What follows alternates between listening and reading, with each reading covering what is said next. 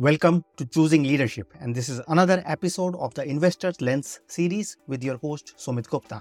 This series will look at leadership from the point of view of an investor or a VC. In each episode of this series, we will explore what traits, behaviors, or red flags investors see in their founders that they work with, and how founders evolve over time as they grow and become better leaders. I am here to help the best leaders get better and to create organizations where people get to do the work of their lives. Together, let us do our bit to create a world where all of us can show up as leaders. With that, let us get started. Vignesh is a managing partner at Artha 99 Investment Partners with a background in strategy, M&A, and corporate finance. In the interview, Vignesh highlights the importance of being okay with not knowing, as that is the only way you can learn. He likes to invest in nice people with ethics of the highest order and good people skills. We talked about the importance of sales as it is what puts money in your bank, and we also talked about the quote that success has many fathers, but failure is an orphan. Hi, Vignesh. Welcome to the Choosing Leadership podcast. Hi, Sumit. Thanks for having me here. You're most welcome. And before we get started, can you share a little bit about who you are and what do you do? So, very quickly, I am, like you just said, I'm Vignesh Shankar, and I run a venture capital fund out of India. It's called Artha 99 or A99 in short. So, we believe this is the Indian growth century, and this fund was specifically set up to invest capitalized businesses in the Indian ecosystem for the Indian growth century. Thank you. Thank you for sharing that. Can you share a bit more of your backstory and how you Yeah, got here? yeah. Basically, I come from a finance background. I finished my chartered accountancy in the early 2000s. I'm not going to tell when. So business and doing transactions have always interested me more than auditing and accounting. Though I did my CA, I ended up working largely on the transaction side. So I've been part of PricewaterhouseCoopers in their diligence team and their risk management team. And after that, I was with the HP Emphasis for some time.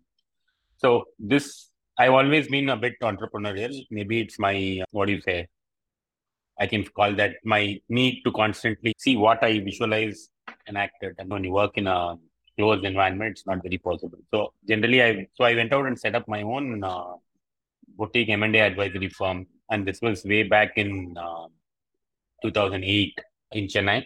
Why I did that? Because see, access to boardrooms in any geography was more available because you had a deal to discuss, you had an inorganic growth strategy, and the other consultings didn't open up such doors. So, and with considering my background, I wanted to set this up. So I set up a boutique investment advisory firm. We did very well. So I ran it for about 10 years. We had a good run. We closed deals just of $500 million. And then subsequent to that, a lot of companies, Stanley Black& and Decker, Verizon, the Reliance Industries, L&T, some majors. We had this large group called Stanley Black& and Decker, who we were consulting with them as well. They wanted to grow more in India because India had become a point where everyone had to come. This is 2014, 2015. So they were very interested in their story and they hadn't grown as per their anticipation. We got them in 2009 and in 8, 9 years, they hadn't grown much. They were a bit stagnant. So the president of the business was nice enough to say that I was helping them do an acquisition here. They said, we are okay to do the acquisition, but we need management bandwidth. So why don't you join us too? So this was a strange situation where a banker who generally says, you buy this company, takes the commission and goes away, was asked to run the business as well. I thought it was a good challenge because, see, long term, I wanted to be doing what I'm doing now in investing venture capital or private equity. So we largely need two things that sort of help you. One is the ability to buy and sell at the right time, and two is knowing the business deep down. So I had got the first aspect of it because of my investment banking background. The second aspect is a much more important and difficult thing because you have to run a business, you have to know what can go wrong. And manufacturing was what SBD was doing, was a bit challenge, right? Manufacturing is always challenging because there are people issues, machine issues, there are ecology issues abound, customer issues and product, everything. So that's a good challenge. And I like to be uncomfortable in the sense that not that someone has to make me uncomfortable, but I always feel that you get better if you put yourself in a bit of an uncomfortable role or situation. So said, okay, I took up that role. I took up the business when he was doing about $10, $11 million of revenue. And I had a target that we should get it organically and inorganically too, from about 85, 90 crores to almost 1,000 crores. That was the target that I told my bosses then also. I spent 4 years almost in that business. We grew it from about 85 crores INR to almost about 325, 350 crores in 2021. Organically also and a bit inorganically also. And then we had given out a large acquisition letter of offer to a large player in India. I cannot disclose the name, but so that they were doing another 600 crores or like, so put together, I hit that sort of the target. So during COVID, I felt there was a lot of fear in the market and it's a good time to buy, invest either in public equities or in private investments. So I set up a small fund with the permission of my SBD team saying, I want to try this out more as a passion project. So me and a couple of my friends got together. We invested about $1 million in setting up a small fund. We looked at almost 45, 50 deals and I led the investment process. Four of them we invested. Few of them have done very well. So that gave me the confidence in 21 to say bye to a short-lived Hmm. employment and then get back to doing what I'm doing. So we have been largely successful. We have already made two investments. We are a $15 million or 100 crore fund in India. And we have made two investments in diverse spaces. We're looking for more. So that's the background. I hope I didn't take too much time. No, no, thank you for sharing that. I think it's wonderful to hear these two perspectives, right? So one is of finance, accounting, and making sure you understand the business. But the second is like of entrepreneurship, of dealing with people, dealing with emotions, which is very unpredictable. Yeah. Yeah. So can you share what were your biggest learnings like when you started your own thing as an entrepreneur? This may sound a bit cynical, but if you ask me what is my biggest learning is never assume that you know everything Mm, and always open up to the fact you know nothing. See, I'll tell you, even with the VC fund here, right? Yes, I can invest in a fintech business. I can invest in a manufacturing business. I've run those business, but there's a vast unknown sitting outside, right? So as long as you know that you know what you don't know and you're okay for help, that is always going to help you. That is a big learning. So don't have presumptions or assumptions. thank you. Thank you for sharing that. And I think that's super insightful or super relevant to my work also, because many times people ask me, when does a coaching like intervention doesn't work? And the only answer is that when the person is not open to receiving help, when the person has that, Absolutely. I know it all, right? Or I have done it before. So with your investments, right? Or with your conversations with founders Mhm. or those young leaders, what are you seeing? How do you see this openness to learning while at the same time being confident or being certain about what they're trying to do in the market? That's a pretty deep question and a very relevant question to what we do. See, as a fund, we have a team that is, I told you, is India, right? But apart from that, there are a few deal clinchers that tell us, okay, we should invest in this business. So one is my or my teams or our synchronization with the founders. Okay. So we like founders who are nice people. Okay. I think Hmm. people skills is very important. I'm happy investing in someone who is a bit heavy on what he's doing because he's proud of it. I'm very okay with that. But we generally don't invest where we are given term sheets and said this is the valuation at someone else's company. I want to have that conversation. Okay. So I want to sit across and judge. And ethics of the highest order is something that we look forward in all our investments. So largely, right, founders and their leadership skills are something that determine as to whether we invest or not, even if the business is a phenomenal business, right? So that is something that we are very focused on. And of course, the business models, etc., the usual stuff happens, but we do not compromise on these two things: founder sync and the ethics that come along with it. Integrity or something we look at. Yeah, thank you for sharing that because that is a very felt thing, right? That's not something which you can measure. You have to spend time to understand that. You're never going to understand it over an Excel file. So. Yes. Are there also any red flags or traits that you like you step away from? So someone who tells me that you give me the money and I can find more people who can give you an exit. That is, yes, I want an exit. I want to make money. That's why we're doing this. But I want to make it the nice way. And someone tells me that you don't worry, the next round Agora will come, you can get off, and we will. So that is something that doesn't work. And the second thing is the openness, like you asked me in the earlier question, the openness to learn, be it from anybody. Certain founders that we have met are phenomenally intelligent people but they are very closed. For example, when you tell them that, hey, you bring all the technology, but you need a sales guy. You need someone to go up. He need not know your technology. He's like me. I bring the money bags. He brings the customers to you. as long as you're able to sell, you need to get. They say no sales ki kya zarurat hai, ye product aisa hi bikega. Product will. So that is something that we are very watchful of. You need to know that you have a restriction in terms of certain key segments, and you should be open to bring people on. So that is actually a very good important quality of leadership, right? You can't assume that you can run everything, right? Yeah. So that is something that we also are very watchful of in Yeah. invest. Yeah, thank you for sharing that. I think beyond asking for help, you mentioned a very important point, which is sales. And many times, if you have a founder or if you have a leader from the technical or the product world, they even have an aversion to sales, right? So, can you share your perspective on sales or like those kind of person to person contact? What See, role does that play here? See, I'll tell you, I have been blamed a lot for this. Even when I was in sales, Stanley, the operations and the finance guy would tell me, "Oh, you always put the sales on a cushion, and you are not like brutal on them, even though they have missed their numbers, stuff like that." See, I'll tell you one thing. At the end of the day, if you look at the T format of a balance sheet, what puts money in your bank is sales. Okay, so it's one of the most critical functions that you do. Yes, there may be shortfalls, there may be a incorrect way of doing it, but sales is very important because sales need three or four very essential skills that the other segments generally don't need to display. You need to have exceptional people skills because at the end of the day, you're convincing someone on the other side to invest or to buy your product. The second thing is, I wouldn't say you need 100% product knowledge, but you should need to understand why the customer is even talking to you. The understanding skills is also again interpersonal, right? You need to know why he is talking to you, why he wants to. Understanding his pain points, very important. Empathy, stuff like that.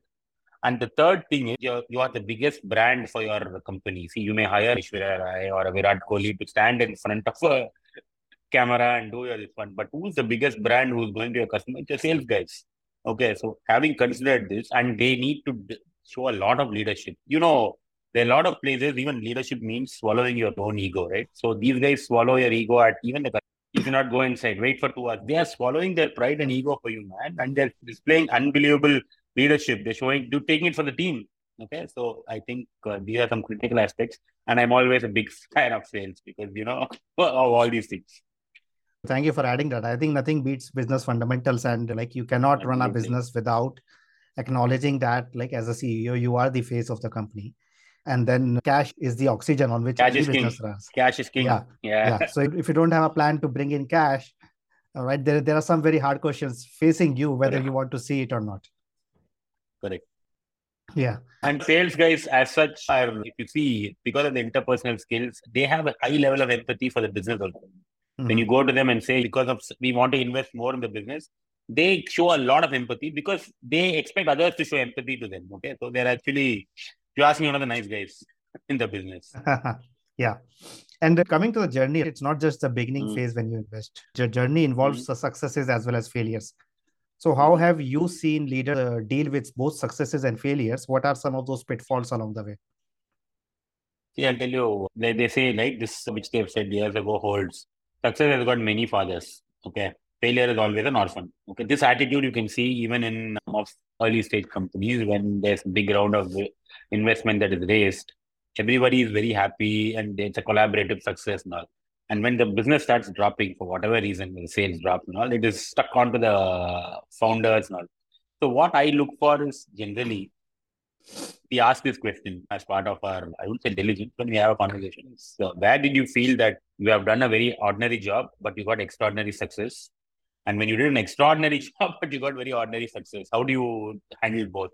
People who are in the center, okay, not swaying either side, are largely people who will take most things in their stride and who will take one for the team. That's a proven, what do you say, metric, if you ask me. And also, as long as they are very upfront about why something failed and why they failed and decisions, they are able to bring a logic into why they failed. It's always something that investors will back. We'll be with you. We will say, okay, no worries.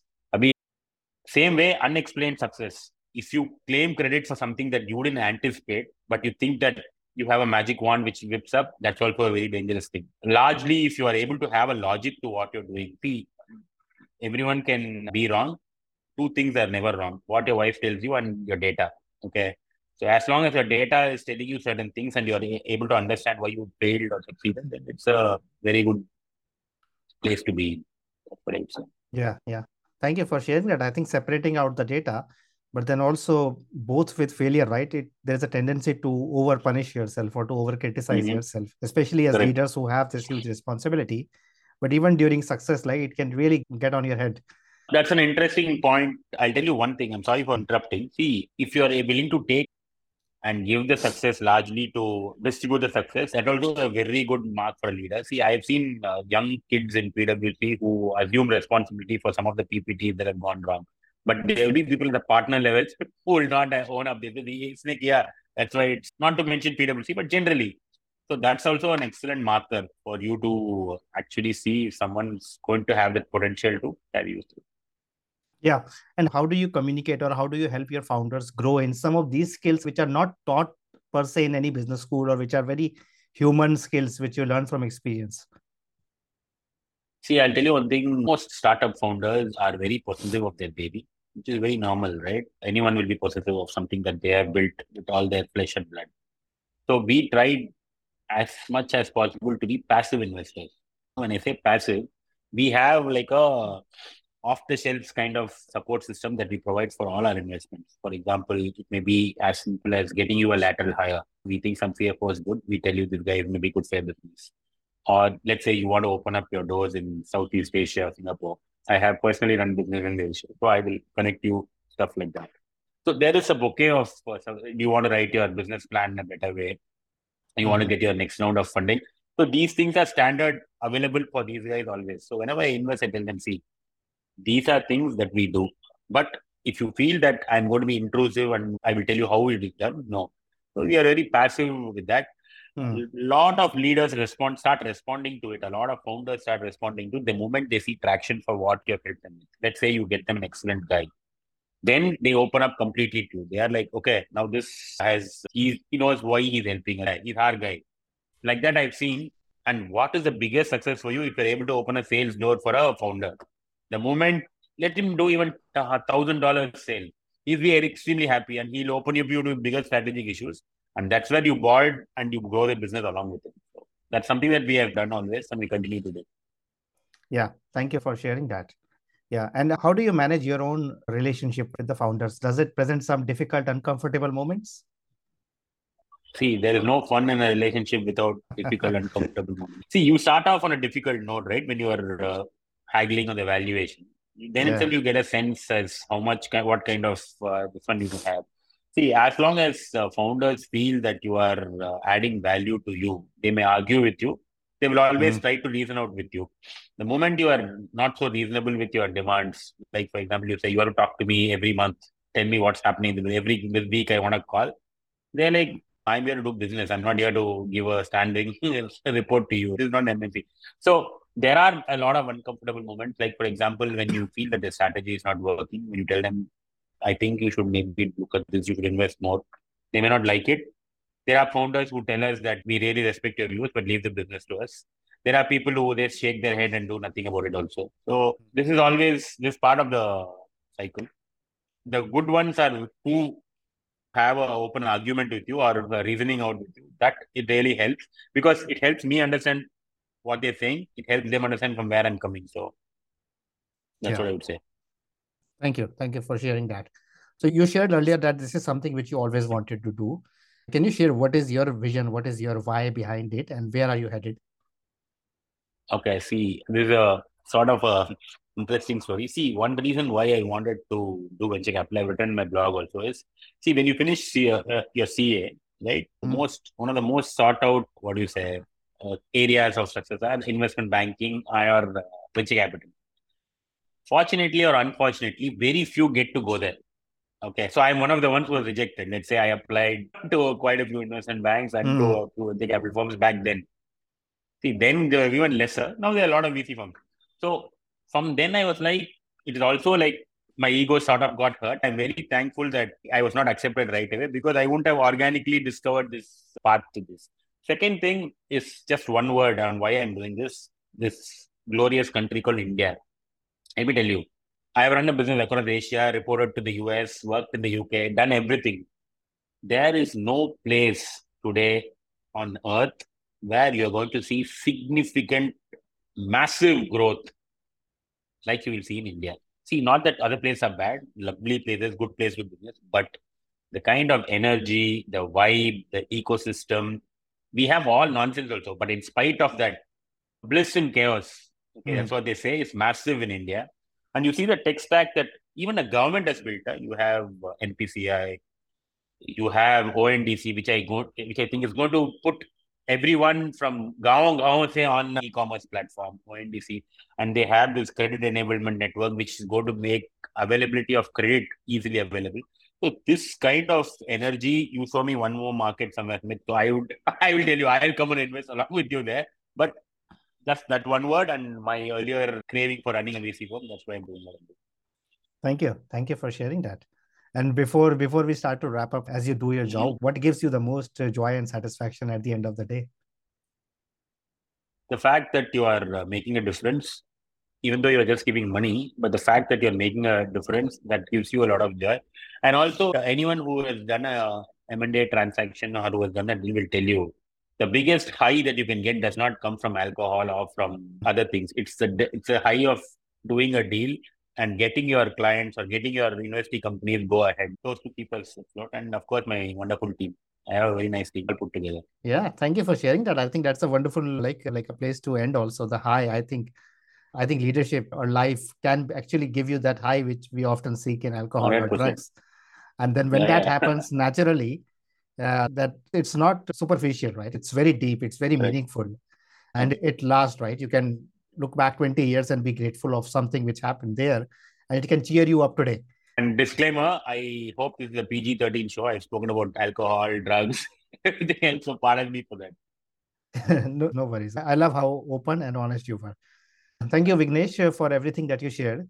Uh, Pleasure. how can anybody who's listening and wants to find out more about what you're doing connect with you? My website is there. It is www.artha99.vc. That is one thing. Or you can write to me, Vignesh at artha99.vc.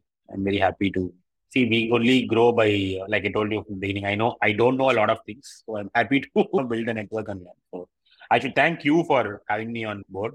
It's rather nice. I like talking, so you got me talking. So very good. Thank you. Thank you, Vignesh, for sharing what you Thank shared you. and everything Pleasure. that you do. Pleasure. I think capital and money is one of the best ways we can like incentivize or we can empower young entrepreneurs. And thank you for playing a role there. Pleasure. Cheers, man. Pleasure. That's it for this episode of Choosing Leadership with Sumit Gupta. I choose leadership every time I record this podcast, and I invite you to do the same. I invite you to design a life of joy, meaning, pride, and satisfaction. This is what I do most naturally, to lovingly and gently provoke you, to help you see your own light, to help you see what you are already capable of. If you like the sound of it, go ahead and subscribe. Your thumbs ups, ratings, and reviews mean a lot to me and my team. I want to thank everyone who contributed to making this show a reality. And thank you for listening. Always remember that you are enough, you are loved, and you matter. This is Sumit, and until next time, keep choosing leadership.